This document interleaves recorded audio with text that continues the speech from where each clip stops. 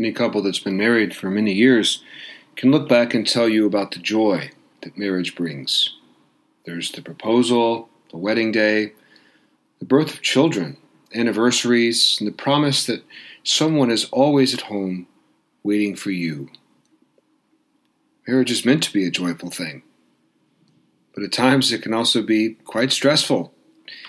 Simply planning your life around another person is hard enough, but then there's the possibility of financial stress, emotional distance, careers taking center stage, raising children, and unexpected grief.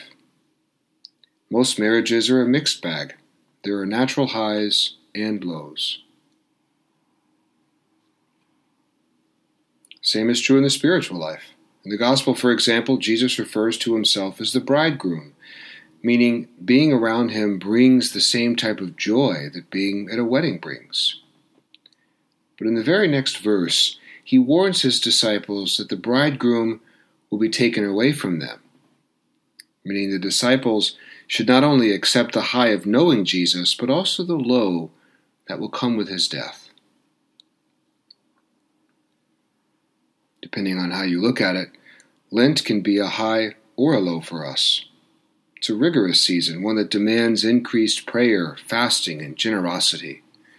But Jesus asks us today, much as he asked his disciples, will you accept both Christian joy and the Christian cross?